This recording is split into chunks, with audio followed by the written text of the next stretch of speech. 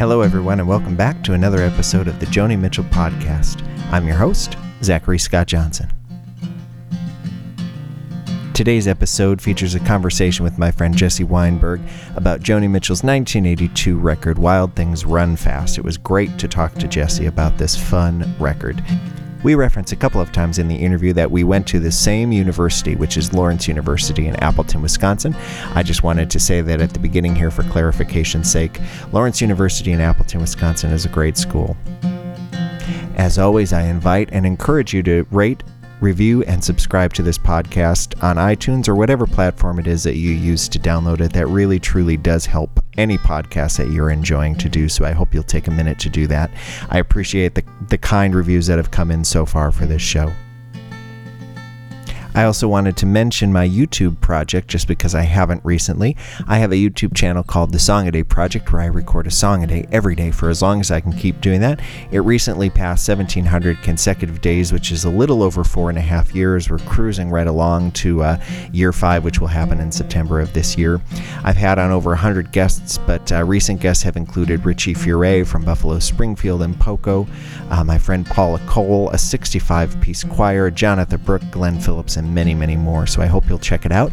Again, that's called The Song a Day Project, which is all one word. You can search that or my name, which is Zachary Scott Johnson, on YouTube, and you should find over 1,700 songs that I've done. I did a cover of Joni's song Solid Love that I'll put up in the middle of the episode today just to break up the conversation. We're ready to start the show.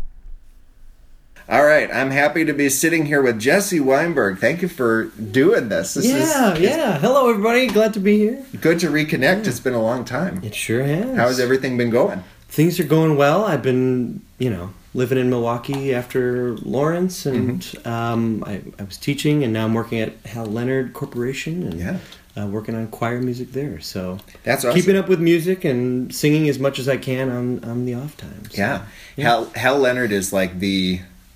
They're the Mount Rushmore of sheet music, I think. They kind of, during the big recession, they started just buying up all song copyrights, and so pretty much like 75% of what's out there, we've got rights to something. So, or there's a smaller company that we actually distribute who has rights. So, right. Yeah. Well, the other thing about them, though, is their arrangements are legitimately good arrangements, and they do that in a way that they do their arrangements in a way that makes sense for the players, I think. Well, thanks. So, I appreciate you saying that. And it's a good company. It's a good company, and I think it is very artist-centric. Yep. I mean, we try to make sure everybody gets paid, and it goes back to the writers at the end of the day. That's kind of what we do. Since I'm working in the school side, there's always an arranger element to take that stuff and filter it through a voice that's good for K to 12. Yeah.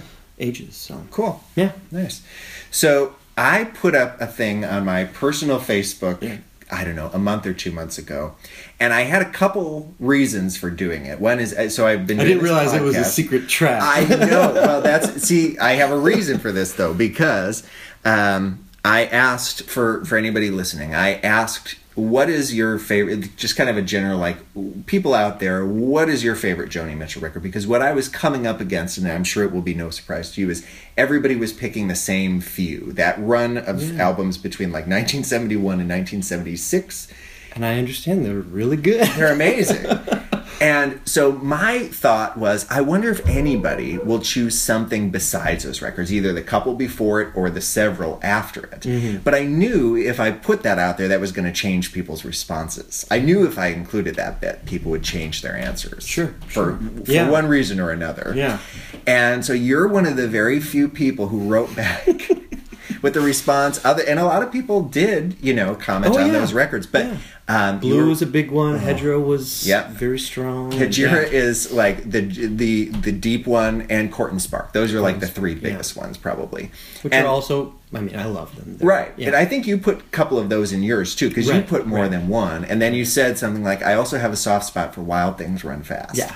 So I trapped you, and here I am. I wrote you and I said, can we talk about Wild Things Run Fast? Yeah. Because actually, out of the 80s record, this is one that has come up with a few other people. A few people have mentioned it in passing that they have a soft spot for this record, too. And I think this one is more accessible than the other 80s records. Yeah. Yeah. But let's. So we're here to talk about Wild Things Run Fast, basically. So let's actually even go back a little bit further. Where does Joni fit in for you in your music world? I know you have diverse interests and everything, but where's Joni in that? I was trying to think. Yeah, where did this all start? I've got a sister who's 3 years older than me, and she kind of was my musical, purveyor for my entire childhood. She liked the Beatles, and then I got into the Beatles. She was into ska music, I got into ska, and so I was just kind of following her. And then she went away to college, and I was without a musical source, but she came back, and someone had turned her on to Blue, and of course I heard it, and I think at the same time, I had a teacher who was having us do these lyrical... like song lyric, like dissections? Yeah, dissections of song lyrics. And she had us do Cat Stevens' Oh Very Young, and then Circle Game. Wow. And so I think I had, worked really hard on the Oh Very Young one, and then I listened to Circle Game, and I remember I kind of tore it up. Like I was really mean to it, and I said, this was a bad song, and this is really an obvious metaphor, and... I was being a little asshole because that's what I was like in my teenage years. But my teacher, thankfully was like, you may be going a little hard on this song, and so she gave me the Hits record, which is interesting. Which is an amazing kind of compilation of like Woodstock's on there, her version as well as her version of Both Sides Now and stuff. But then at the end, there are 2 tracks which like I really gravitated towards, which are Chinese Cafe and Coming from the Cold, which, I was growing up in Wisconsin, so that spoke very closely to me. But I feel like I knew those songs and I loved them, and I delved in the way that most people do. I listened to Blue and got into Court and Spark and For the Roses and Ladies of the Canyon, and it wasn't until much later that I was like... I said, oh yeah, there were those other songs.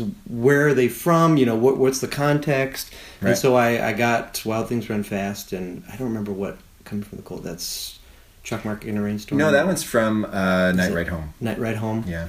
And and Wild Things Run Fast was just like not what I was expecting because I had kind of seen where she came from, and and so it was. But at the same time, while I was into this Joni Mitchell stuff, I was a pop guy. I really liked like that kind of high production stuff, and that's part of what I liked about Joni too. Her overdubbing and her ability to add instruments, probably in post, which was so cool. So it really spoke to me that it was more electric and it was more poppy and rock drums. I mean, looking back on it now, I can tell she's kind of going for a more in the vein kind of sound. Trying to maybe, who knows what was going on in her life, but for some reason she was like, I want to make this more pop record that, maybe get some radio play. But I love that song, and I love Wild Things Run Fast. That's another great song, and yeah, that's pretty much it. Yeah, this record she talked about at a few different points, and actually, I was going to say strangely, but it's not really strangely because it kind of really actually makes a lot of sense when you hear this record. What really inspired this record was the band The Police. Oh yeah. She found herself going to clubs a lot back in those days, and hearing the Police, Talking Heads, and a little bit of Steely Dan. I actually hear a little bit of Elvis Costello in there too, although I'm not entirely sure that Elvis Costello, the stuff that it kind of reminds me of Elvis Costello, I don't think had happened yet, so I don't know that she was influenced by him necessarily. I think the other way around maybe, because his stuff that's kind of like this was afterwards. And actually, she apparently reached out to the Police about like making a record together, or at least some of the record together. This was originally supposed to be a collaboration with them. Oh, that would be totally different. Yeah. And they either declined it or like couldn't be worked out in scheduling or something, which is odd because this record the sessions took place over a couple of years. It wasn't one of those records where like, she booked a week and like knocked it out. It was kind of a slow process, but Yeah. So let's dive in with these particular songs. I don't know. Some of them you may have specific thoughts about. Some of them maybe you don't. So Chinese Cafe and Unchained Melody starts off this record. So that's one that's on hits. And who would have guessed that I would have been drawn to this song, because it's about growing older. Right. Carol, we're middle class, we're middle aged, and for whatever reason, it was this voice. And the other thing about hits is you can hear like the changing of her voice over her career. And I think this record really starts her coming into that mezzo and more alto range. Yep. And just start with this song about growing up and seeing our kids, where we were. It resonated with me. I think the fact that I knew that my mom also loved Joni kind of made it more special, because I could see it through her eyes in a certain way. Yeah. But the fact that she incorporates Unchained Melody and you don't even really realize it because it's in a different key, and it's just kind of like it starts out the song, dun, dun, dun, which you don't really pay attention to. And then each verse she adds a little more until they're finally going through "Oh My Love, My Darling," and that's brilliant. That is brilliant. Yeah. That's my favorite part of it. Is that like you say, every verse there's like there's another line of it. It's like it's just this slow build into it. I actually had the same experience. I think I had hits before I had this record and really loved this song. Yeah, loved this song. I don't know why. I mean, it's not a song that people our age would connect with, but I did too. It's got a warm sound to it. There's something about it. Just the Chinese Cafe part is just so welcoming and enveloping. I remember having it on my Discman, walking to school, and just like having her voice in both speakers on left and right channel, just folding you in. It was beautiful. Yeah. Did you put it together? I mean, it's hard to remember, of course, all these years later, I'm sure. Did you put together Unchained Melody as the Righteous Brothers song? Not for a while. I didn't. Not I for a didn't while. either. Yeah. And you kind of, the way that she slips into it is just so sly, I guess. Right. Yeah. And the Righteous Brothers version is just so different. I mean, there's something about that song that's kind of magical. Right. No, yeah, it's like on third or fourth hearing, I think I said, "Oh, this is Oh My Love, My Darling." Yeah. Because the whole rest of the song is in a whole step up is in D, and then she just uses it as kind of like this bridge section to go back into the second verse where Birth of Rock and Roll Days, and Yeah, it's kind of amazing.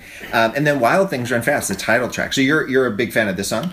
I was, and then I was playing it, listening for this podcast, and my wife was like, "What is this garbage?" And she did not care for it. Specifically this song. Yeah. And I realized it may be kind of an acquired taste. There's a lot of like overdriven guitars and just kind of in-your-face drumming. I guess it's Vinnie Colaiuta, which is Zappa's drummer. Right, yeah. And Larry Klein on the bass, who was her, they became future husband, right? Yeah.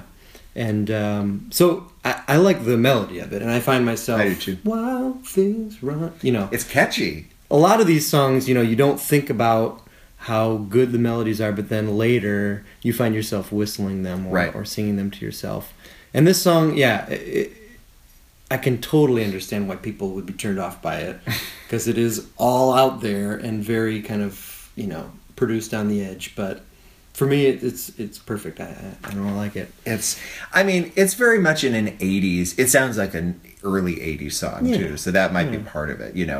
It's not obnoxiously so. It's not like over synth or anything, but it just kind of it sounds like that early 80s. Yeah, I saw some people online were saying it's like the new wave sound, but I don't know if it's even quite that. It's a little more, mixed in with that kind of late 70s, guitar pedal sound. But one of my favorite things is to watch an artist grow and take in whatever influences of the time. Mm-hmm. I mean, I love, George Harrison's last album, Brainwashed, just to see how he kind of came back around, and it always helps me to, as I'm growing older, to listen to these albums from people. David Bowie's most recent 2 albums, Black Star got a lot of love, but The Next Day is one of my all-time favorites, and I think it's like this mature, point of view, taking in all this stuff that I've heard, that I grew up with, and that it's interesting to see how Joni can take these sounds that obviously she was hearing and kind of put them through her own prism and her own lens. Mm-hmm. Yeah.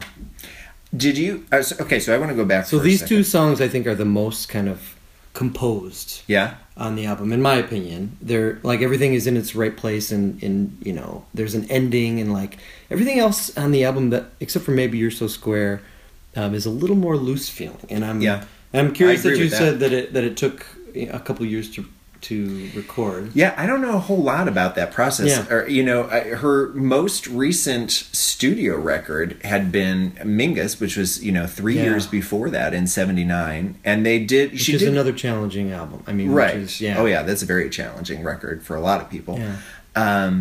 And so they did quite a bit of touring for that, but then they put out a live record in '80, and so I would assume '81, she was starting to write these songs and starting to record it, and it finally came out in '82, late in '82. Okay. So she probably had most of '81 and '82 to do it. So I'm not sure what the recording process was, but I did read something that she was having a hard time finding. She was looking for like rock and roll players who wouldn't play it too squarely. That was her main thing, was that I think she probably tried out a lot of people and just found that it wasn't their perfect chemistry until she met Larry Klein. And I think Wayne Shorter on sax was a big influence too, because he played basically from this then throughout the rest of her career, but I think this was the first one that he was on of hers. So well, also it's Steve Lukather from Toto, who's doing most of the guitar, he was just a overall session player who played on everything. So yeah, she this is also a new record label for her, right? This is Geffen Records. So she's obviously trying something new, and maybe she'd gotten some feedback after Mingus. Who knows? Yeah, we've been talking about that a lot. The last several episodes have been kind of focused on the like late '80s period, and I keep wondering how much that kind of burned her, and how much this is. I mean, it really is kind of a left turn in her career, this record. Yeah. Because there's still definitely jazz in this record. Moon at the Window, Underneath the Streetlight. There's Be Cool is real jazz, Yeah. I mean, like she didn't abandon jazz, but she was kind of firmly in jazz and kind of had almost this stubbornness about her. Right. Where she was not going to go back. And so that's totally understandable. I think an artist has to kind of follow the vein that they're inspired by. Absolutely. And so then this is kind of a mixture of that meets a few new things that are maybe exciting for her. The thing in the last episode, Jonathan, Brooke and I were talking about is like, what are the chances that she was really excited by the like new technology and the new sounds that were coming out in the early 80s, or was there some reluctance and she just kind of like, she was on a new label and had to like try something new because that was what she was supposed to do.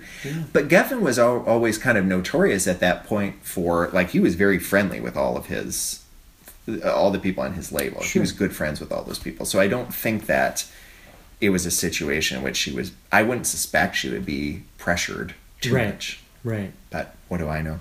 I was going to ask you, going back to Chinese Cafe for a second, does Chinese Cafe strike you as an interesting opening track for a record? Totally. I would have, if it was my song, I would have put that like middle B-side. Me too. Just because it's so, and it's long. It's like 5.5 minutes. Yeah, that's a great question. I would never have put it as the opening, I guess. I wouldn't have either. Wild Things Run Fast, the titular track. Yes. Seems like it should go there. And it's so driving, too. That's the thing, is so many of the other songs around it, they're not all fast and upbeat, but there are several in this, especially in this kind of first chunk here. Between like songs 2 and 7, there's a lot of like really upbeat stuff. And so to like kind of kick it off with this kind of slower, thoughtful piece is kind of interesting. Good point. I don't know. And me coming to it as the second to last track on Hits, right? That kind of makes sense. So maybe, It has nothing against the song. No. I think it's a great song. Yeah. It's one of my favorites on the record, actually. But there's just something about it as an opener that, like you say, I think Wild Things Run Fast, if I had been sequencing this, I think I would have started with Wild Things Run Fast. But I think it's like the obvious choice. Right. And Joni will never do the obvious That's choice. true. That's the thing. We should stop. I don't know why I'm doing this podcast. We'll never figure Joni out. This isn't Britney out. Spears. This is Joni Mitchell, and you've got to assume that she's got a joker up her sleeve. Right. The other thing to consider, too, is, this is back in a time in which people listened to records and thought of them as records. And certainly Joni Mitchell fans weren't listening to one song. They were listening to it as a series of songs. So it probably, not that sequencing wasn't important, but I think she could afford to tell the story her own way, how she wanted to do it, and probably didn't matter much beyond that. Yeah. Moving on to Ladies Man, which is an interesting not one. My favorite. Ladies Man is... in fact, a lot of these later tracks they lose me. Do they? Yeah. Lionel Richie is on this song? I did not know that. He's on 2. What else does he sing? You Dream Flat Tires. Oh, okay. Which is a beautiful song. Yeah. That's a great one, but he also has like a couple lines in that one where it's just him. This one, he's just kind of in the background. So he's the male voice. He's the male voice. Okay. Yeah. Oh, okay. I never knew that. Lionel Richie. So we know we're in the 80s. Hello. Is it me you're looking for? Yeah. I actually didn't...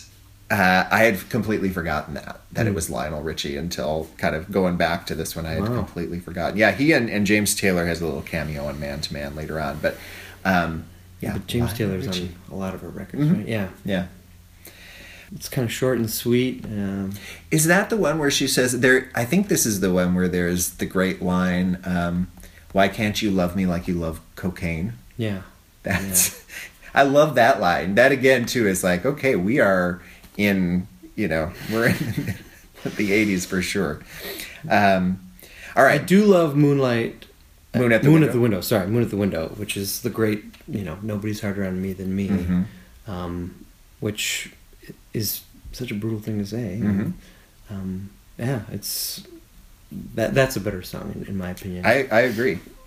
Gets more of that jazz sensibility in there. It's got that kind of like jazz club kind of vibe to it. Yeah. I don't know. It's kind of it's a nice upbeat but still kind of chill song. Mm-hmm. I like it. Yeah, there's a great YouTube of her, and they're actually playing it live too. Oh, really?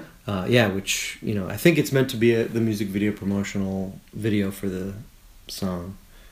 Or am I thinking of a different one? No, I'm thinking of You Dream Flat Tires for that. Oh. Yeah, I think she did do a music video for this one. This one I think she put in her set lists for a while, though. Actually, quite a few of these songs kind of stayed live. Yeah, kind of stayed with her even through the 90s tour. She didn't do all that much touring. She did a big tour after this record. 1983 was kind of her last huge tour. 83 she did a world tour for this record.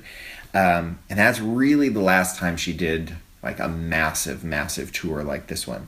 But she still did some touring, and actually some of these songs remained with her. I feel like if she was still touring, she'd still be playing a few of these. Yeah, well, makes sense. I kind of wonder, I say again, was her voice changing? Was that less reliable in concert? Was that something that was forcing her, to stop going live? I don't know. It could be. Because you can certainly hear it, she's... I think I revealed in one of the other episodes what I kind of have always viewed as one of my dark secrets, because I find it really embarrassing in retrospect. But back in the days, even before college, when I was in high school, the internet was kind of just in its peak, and there were a lot of people who were trading live bootleg recordings, Yeah. And so I kind of got into it for a little while. I got all these Joni bootleg recordings from people, and there was this one guy in particular. So there was this thing. Have you ever had any bootlegs? Have you ever done any bootlegs? Yeah. Do you know what blanks and postage is? Do you remember that whole thing where somebody, if you didn't have anything to trade them, you just sent them the blank CD and the postage, so they wouldn't have to pay out of pocket. Yeah. So there was this guy who had every show Joni had ever done. I mean, he had hundreds and hundreds and hundreds of her shows. I don't know where he got them. I don't know how he managed to do this, but he had built just this amazing thing. And so he said he was willing to do blanks and postage, and I said, well, how many can I do? Which is such a bold and like really like I would never in a million years think to be that person at this point. That's just so obnoxious and bold. How many can I do? How many are you willing to do for me, basically? And he was like, I'll do them all for you if you send them. So I did. I sent him like a couple hundred CDs, and he did them all, and he sent them back to me. So I have like that whole 83 tour. I actually don't even know if I have the CDs anymore, which is maybe the worst part of the story. Held up, But I listened to all of them, I'm sure, over the years, and a lot of those 83 shows were really interesting too, because she would like stop shows when her audiences weren't paying attention to her. She would walk off and say things like, we're going to take an intermission. When I come back, you're either going to listen to what I've got to say, or we're going to stop the show. Oh, man. So I think there was a part of her that kind of wasn't enjoying what was happening. Or maybe it was just the audiences were too riled up on whatever in 1983. So she's like kind of pushing 40 at that point. I mean, I feel like she's in her late 30s or early 40s. And you get to that point in life where it's like, I'm not going to put up with this bullshit anymore. Excuse me. No, you're fine. I think at a certain point she kind of knew. I mean, Blue was also 10 years in retrospect. So I mean, she'd already really been an icon for a while. You know, I mean, like she really was at that point, right? Well established as like one of the greats. And I think she just didn't have much patience for it. You know. And when you think of her mind, which is always going 100 miles an hour, and Solid Love, one of my this is another one of my favorites on the record, actually. It's just so fun, so upbeat. I love this one. I get this one mixed up with the last one, Love, because really? Because of the titles. So this is We Gotta Break.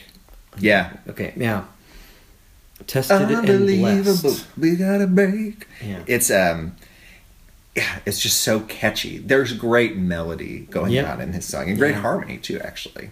Yeah, she's hot dog. Hot dog. Which is like, would you ever expect to hear that on a Joni Mitchell record? No. If she in Ladies of the Canyon had been like hot dog, right? Yeah, that would have seemed a little out of place. But at the same time, like there were things that she was doing at the time. Okay, Ladies of the Canyon, I don't know that she did. There was a few years there where she was really like there's nothing really even remotely out of place on like those first 5 records, but even like by the time you get to Court and Spark, there's Twisted at the end, you know what I mean? So she would occasionally throw in these turns, I think, to kind of show that she did have a fun side. This whole record's kind of like showing she had a fun side. Yeah, and which leads me to believe that it's in response to the response of Mingus. I mean, I feel like if she turned people off, she felt like she needed to snare them back in, and I also greatly suspect, I mean, obviously it's well known, so she and Larry Klein got together around this period. I'm not sure if that relationship developed during these sessions. I would assume so. I don't know for sure. He became, her boyfriend for sure shortly after this. So I'm not sure what the timeline is in terms of when she was writing these songs and whatever, but it also strikes me as I keep saying this, but it's a record where like she fell in love, and this is like a fun record because she was like it seems like a really good place in her life. Yeah. I mean, the word love is on this record 57 times. Is that right? She says love 57 times in this record. Wow.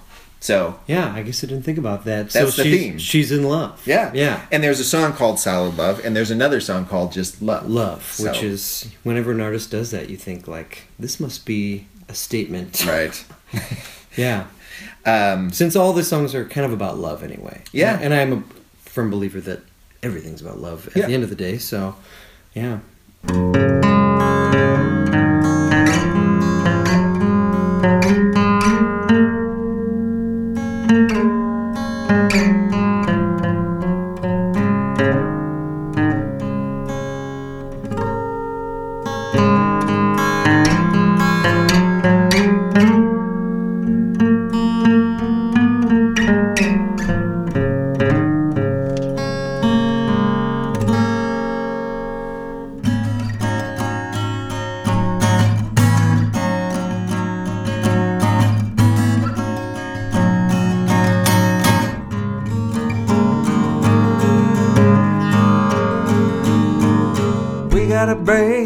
Unbelievable, we gotta break right in the middle of this Hollywood heartache.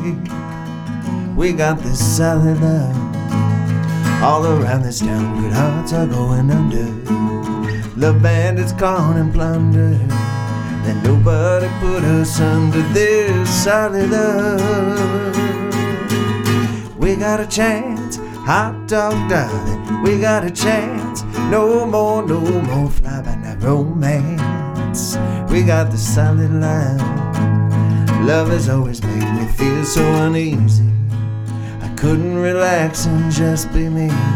It's more like some strange disease than this solid love. Tested in bliss, darling, I'm gonna give you my very best. You're my hope, you're my happiness. You open my heart, you do. Open my heart, you do.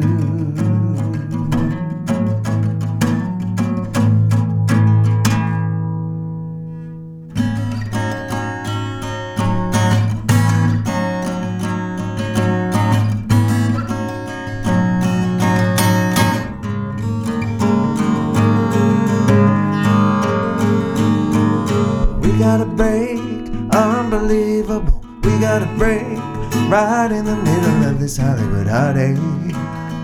We got this solid love. All around this town, good hearts are going under. The band's gone and plundered. Then nobody put us under this solid love. We got a chance, hot dog darling. We got a chance. No more fly-by-night romance. We got this solid love. My love has always made me feel so uneasy. I couldn't relax and just be me. It's more like some strange disease than this solid love. Tested in bliss, darling, I'm gonna give you my very best. You're my hope, you're my happiness. You open my heart, you do. You open my heart, you do. Open my heart, you do. Yes, you do. Yes, you do. So Be Cool is next. Be cool.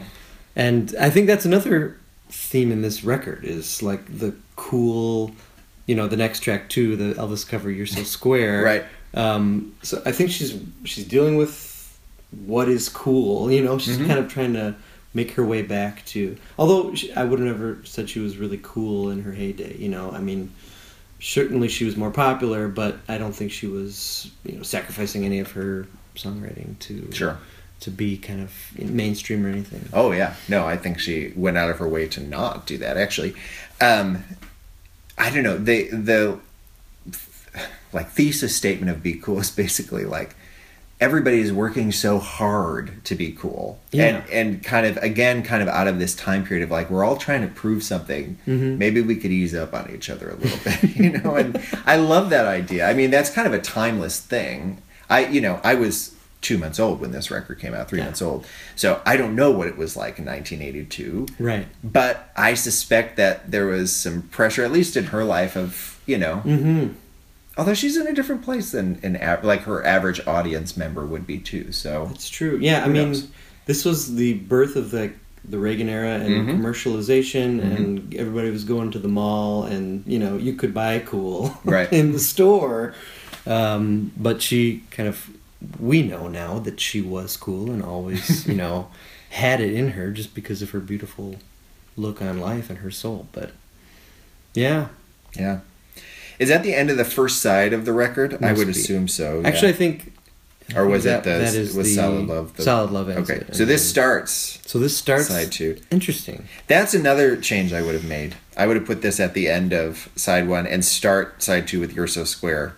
Which is a weird choice. You're So Square. I mean, why in 1982 Elvis had died like 5 years earlier? Mm-hmm. Why do an Elvis song? Yeah, it is kind of an interesting choice. Yeah. What and maybe some would say a square choice, for the time, but yeah. Although this song, I don't know, this whole record got this song actually is the definitive version of this song for me. Yeah. But for people at that time to hear her singing, you don't like crazy movies, and you know, it's I don't know. It's an interesting choice, right? You know? I think this was intended to be the single. You think? Yeah, I do think so. I think this was going to be the, like, they were hoping was going to be the big song from that record, and I don't think I do find myself, happened, you're so square, every once in a while. It just kind of comes in, baby, I don't care. You know, it's so kind of cheeky and cute, you know, which you don't think of. Yeah. Again, so I think there's a conscious effort for her to kind of rebrand herself and say, there's more to me than you know. Yep. Which, you know, is throughout her career. But I was thinking, how many just plain up covers did she record? I was just about to say the same thing. So she did this. She did Twisted on Court and Spark. Sure. She did later on do a record of standards. She did a record called Both Sides Now. Yeah. I'm off the top of my head, those might have been the only, like, you know, like you say, straight covers. Obviously, Twisted, Unchained Melody is yeah. squeezed in there. She did another one as the standard centerpiece. She's squeezed Sure. into another one of her songs. But both of those are Limber Hendrix and Ross kind of numbers. Right. And then this is Lieber Stoller, Mm-hmm. the famous songwriting duo. I wonder if maybe since she was on Geffen, she had access to new copyrights or something. Maybe. Yeah. Or maybe the idea, again, I mean, like, the theme of this record seems to be in some cases like, let's just have some fun and put it down. So maybe there was this might be one of those things that just kind of started as a, like, jamming out or like having fun in the studio, and they liked what they were coming up with and just decided, let's record it. You know, I mean, that happens all the time. Because it's a totally different take on it. It's yeah. got the overtracked backups, which again, like, that's my favorite thing that Joni ever does, is that those close harmony, her voice is just so agile and she can sing all the parts. So, you're so square. And it's a hook. It's something that draws you in right away, which I don't think that melodic fragment is in the original at all. It's just it's just more like kind of Hawaiian, you know, Elvis rock. I've never been an Elvis guy. Yeah. So I don't know that I've ever actually listened to his version of this. Oh. Well, it's a good one. I should. I mean, it's as far as Elvis goes, it's kind of middle of the road, but it's pretty of the time. I mean, sure. Yeah. But hearing what she did and how she reformed it kind of is interesting. Yeah. What about you, Dream Flat Tires? This is another one that's kind of... That's a beautiful one. I mean, very jazzy, very yes. kind of, you know, loose. Again, in its composition and in its recording, I feel like. But maybe it's not as loose. Maybe it's all intended, and I don't know. But the end of this album is where I usually kind of drift off. Do you? Some short, quick tunes. I don't know. These, I mean, it's a pop record, so most of these songs are in that like 2 to 3 minute range in general, except for, you know, Unchained Melody and it's a short record. I think it's It's I was trying to figure out if it's almost her shortest except for Blue. Like Blue is a second or 30 seconds shorter than this. Is it really? Yeah, it's only 30. This one says 36, and that one's like 35 minutes. So. Wow. So I guess it doesn't matter the length. back when people, you know, when that was a thing, and it's funny too because like Hijira has 9 songs on it, which like I remember when I bought that record before I knew how kind of iconic that was among Joni fans, thinking like there's only 9 songs on this record, but then most of those are like between 5 and 8 minutes, or very long. So that record is somewhere in the middle. It's not even close to her earliest, even though there are fewer songs on it, but. Lionel Richie, I think we mentioned that he has the vocal cameo on You Dream Flat Tires. And he kind of plays the character of whatever this man she's speaking to. That's funny. It's always interesting the folks that guest with her. You know, like later on in Turbulent Indigo, Seal sings with her. Or like Chaka Khan, we were just talking about Don Juan's Reckless Daughter, you know, not long ago, and Chaka Khan's on that record. And like the folks that she gets are, you know, really just interesting choices and like good artists. It's just like in a way that like you kind of go, you can barely make out the fact that it's Lionel Richie. Certainly with Chaka Khan, you can barely tell it's Chaka Khan. Seal, he kind of does have his moment in there, but it's like, are all these people just that, you know, these are big stars. Yeah. This was like Lionel Richie at his heyday. You gotta imagine that they're drawn to her. Right, exactly. And they're coming to her concerts, but something in their catalog or their past makes Joni say, "Here, come sing this." Right.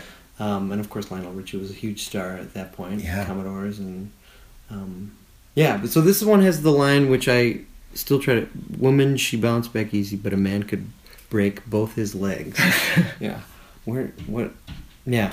What does that mean? Yeah, and I guess she's asking us, because it's said in that male voice, which she must have written. I'm sure. Yeah. Yeah.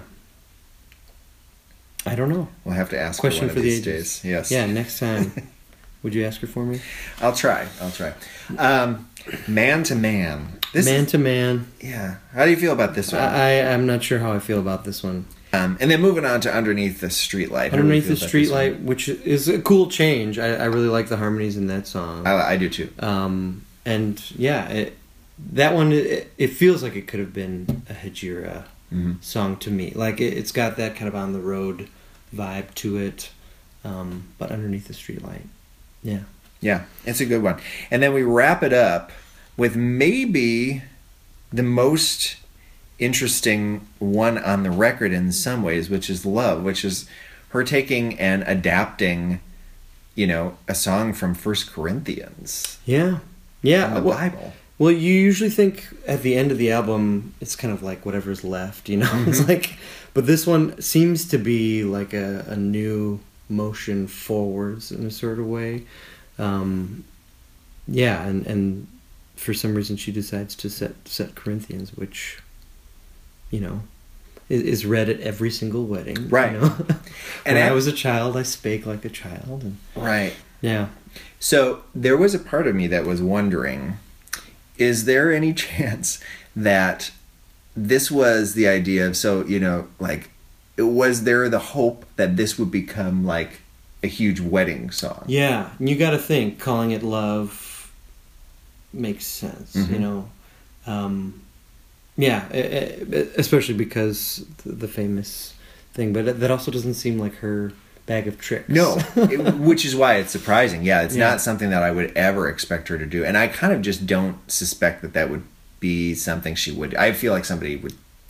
Right. She would talk herself out of that ultimately, but there's that idea in there of, although you know what, she does adapt the book of Job later on in the Turbulent Indigo record. Okay. The last song on there is like basically her version of the entire book of Job. Oh, I guess I didn't realize that. That one I really like, actually. I really like it a lot. Okay.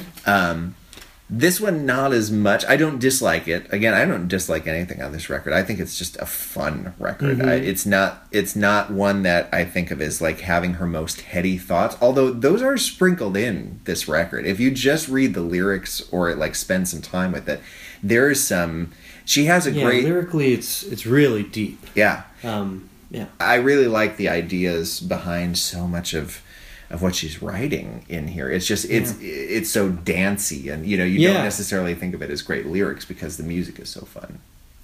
I mean, is it just me, or is there kind of a disconnect between the production and the message? Sure. I feel like I sometimes will find myself really jamming out to the intro or the outro or ending or something, and then the she will come in and it will be a Joni Mitchell song, and it's like it's like she's with a new band sort of, sure. And excited at all the tricks they can do and the really cool guitar stuff, but I wish there was a little more connective tissue, I guess. Sure. Like Chinese Cafe, which is really well melded and kind of stewed together. The rest of it feels a little disconnected, I guess. Which is kind of, I understand why people would have a hard time embracing this stuff and the material that followed in the 80s, because it's, in my opinion, it's less gelled. Interesting.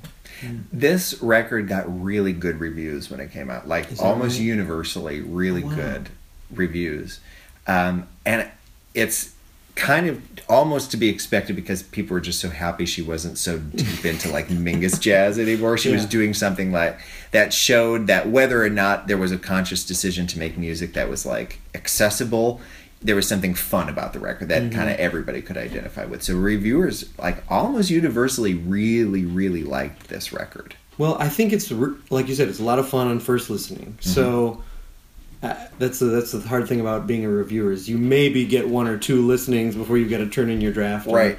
Yeah, and I think getting into it is a little more difficult. It's not that it's not deep, but I think that you really have to delve into that through that production and through the kind of grandeur of it all. So it's worth noting Joni produced this record too. This was Is that right? Maybe the first one that she produced. I don't know if that's true. I should check that because she might have produced one of those mid-70s ones, but yeah, she produced this one. I was thinking, and I know Jonathan asked in the last episode whether Larry Klein had produced this, and he produced the ones after, like 4 or 5 after that. But no, she self-produced this one, which is interesting, and it makes sense to them when we were talking about like she kind of went through some changes with bands and like was trying to find the right people. She could make those choices because she was the producer, so she was.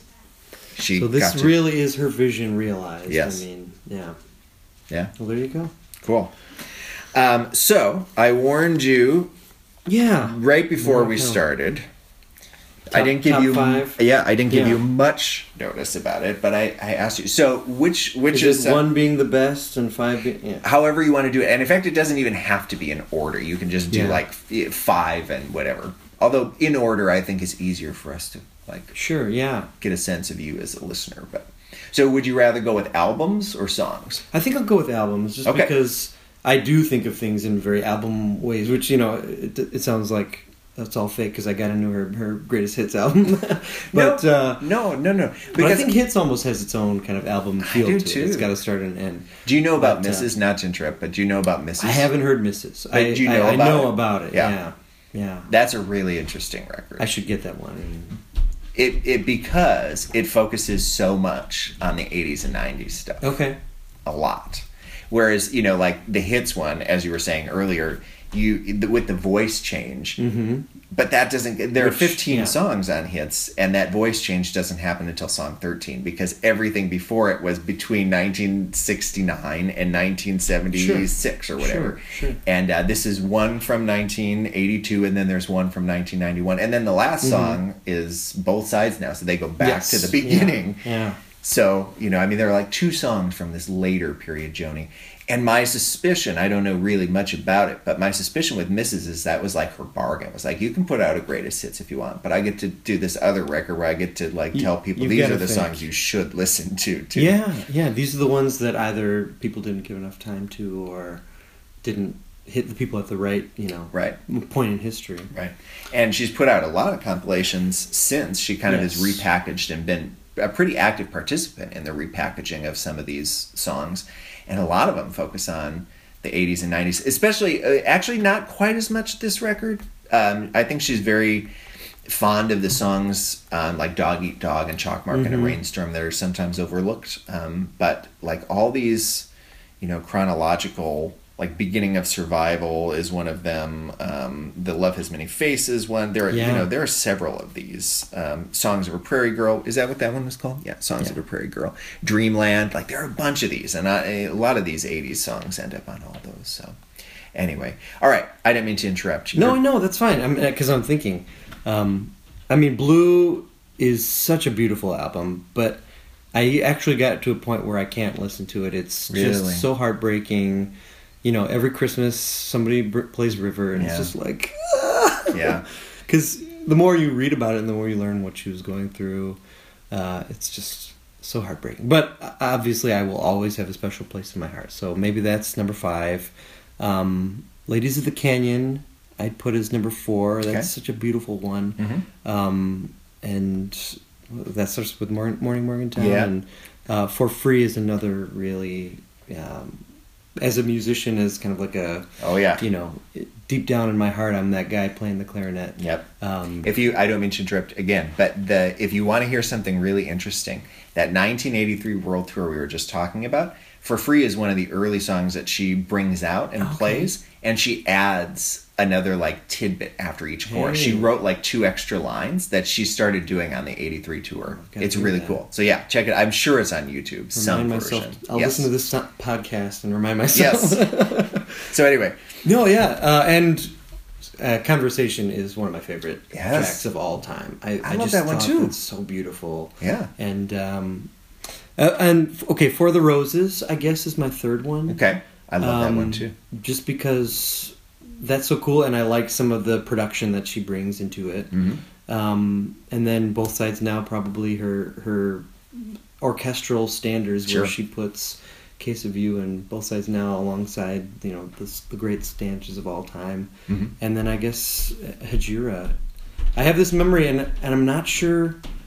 It must be true, because here's what happened. I was at a rummage sale, and I saw that album, and I had never heard of it, and I was like 14 or 15. This was shortly after I had gotten into Blue and kind of her thing, and I found that album, and it looked so cool with the photography on the front. And I had just gotten a record player, and so I got home, and I like plugged it in and plugged my big old retro headphones in, and sat in my bed and listened to the entirety of that record, and just was like transported, and I just totally fell in love with it, and I kind of like drifting in and out of daydreams and listening, and the reason that I think it may have been a dream is because I don't own that record now. Oh, really? Like I was looking for it, and I was like, I knew I had it, so maybe I lost it at some point, or maybe it was some romanticized, dream that I had about it. But no, I still will listen to it, and Coyote and Amelia and Black Crow. I mean, those songs are so deep, and the more I listen to them, it's like Clouds and her early stuff, Song to a Seagull. You kind of listen to those once or twice, and I think you kind of get them. But the further you go in her career, the more you listen, the deeper and richer each song becomes. And these little lines that you don't even realize the first 10 times, just, I don't know, come back and make sense once you've experienced something like that in your life. And I was obviously much younger than Joni, and so I'm going through things that maybe she was going through when she wrote those songs, now that I'm getting older and living life and dealing with love and heartbreak, but much less heartbreak now that I'm married. But yes. Don't tell my wife that. We'll cut that out. Yeah, right. No, that's well said. I feel like the Hejira record is that. It's just like there's so much, the lyrics are so dense that you could spend a lot of time studying those lyrics. That should, like, lyricists should have that record just on constant repeat. But also bass players should have that record, because Jocko is the most skilled, complementer of a song. Yep. He just, and he's like soloing while he's also hitting the root. And, yeah. So kind of amazing. Well, that's a great top 5 list. Honestly, out of the folks that I've had on, I think my top 5 list is probably closest to yours. Oh, really? Compared to all the other people that I've had on so far. Yeah. It's For the Roses and Ladies of the Canyon are ones that are seldom. In fact, I'm not sure if either of those have really been on other people's lists. Maybe once or twice, but not very often. And those are records that mean a lot to me too. So I think I'd say Court and Spark is honorable mention. Yeah. But just because Help Me is a great song, but it's a little, like you said, it's a little with Twisted at the end. I don't know, it's a little more silly and But I love Twisted, I have to say. Yeah. It's such do you know the Annie Ross version, the original? I don't think so. Because Wardell Gray, do you know the story behind it? I mean, no, I don't. Wardell Gray plays the saxophone line, and it was a big hit, and it was called Twisted. And then Lambert, Hendricks, and Ross comes around, who's this famous vocal group who would write words to famous instrumental solos. Interesting. And so John Hendricks, who's called the James Joyce of Jive, he wrote all those words to this existing improvised melody that Wardell Gray had this hit with, and has Annie Ross sing it, who's this great jazz singer. And so then Joni kind of adds another element on top of it, and I think that voice in it, this chick is twisted, man. Right. It's supposed to be like the John Hendricks character, because he was a really kind of like silly, comedian jazz singer at the time. So yeah. Well, anytime you have the combination of Joni Mitchell and Cheech and Chong, like well, it's just so Boop Scooby. I mean, so it's so unexpected and so great. I don't know. I find myself, it's probably because I've just spent so much of my life like listening to all these very serious songs, and whenever you get these touches of light side, whether it's that or like, you know, Talk to Me on Don Juan's Reckless Daughter, just fun stuff. And a lot of this record, it's just such a nice, it maybe doesn't hit you as like the most meaningful, but it's just so fun and kind of irresistible from. And if she had done more of that, it wouldn't have been as special. Right. Yeah, the fact that it's seldom. Yeah. Yeah. Exactly. She picked those moments very well. Okay, so then the last thing I wanted to ask about was the big question. What are you listening to, not Joni, what are you listening to right now that you're liking? What is a suggestion that you can give anybody who needs something new to listen to? We listen to tons of new music, and I listen to it for work because I need to know kind of the current pop stuff. But there's a couple artists that I find are just constantly being slept upon, and one of my favorites of all time is Super Furry Animals. Super Furry Animals, if I say it too quickly. They're a band from Wales, and they were this kind of like vocal group that got mixed up in the drum and bass techno scene. Okay. And so I often kind of describe them as like Beach Boys on acid or something. They have this really great vocal harmony sound, but then the songs are really well written and acoustic bass, but then they also have this like techno electronica side to them, which I just think are so cool. And their album Rings Around the World is my favorite album of all time. So I always tell people that one.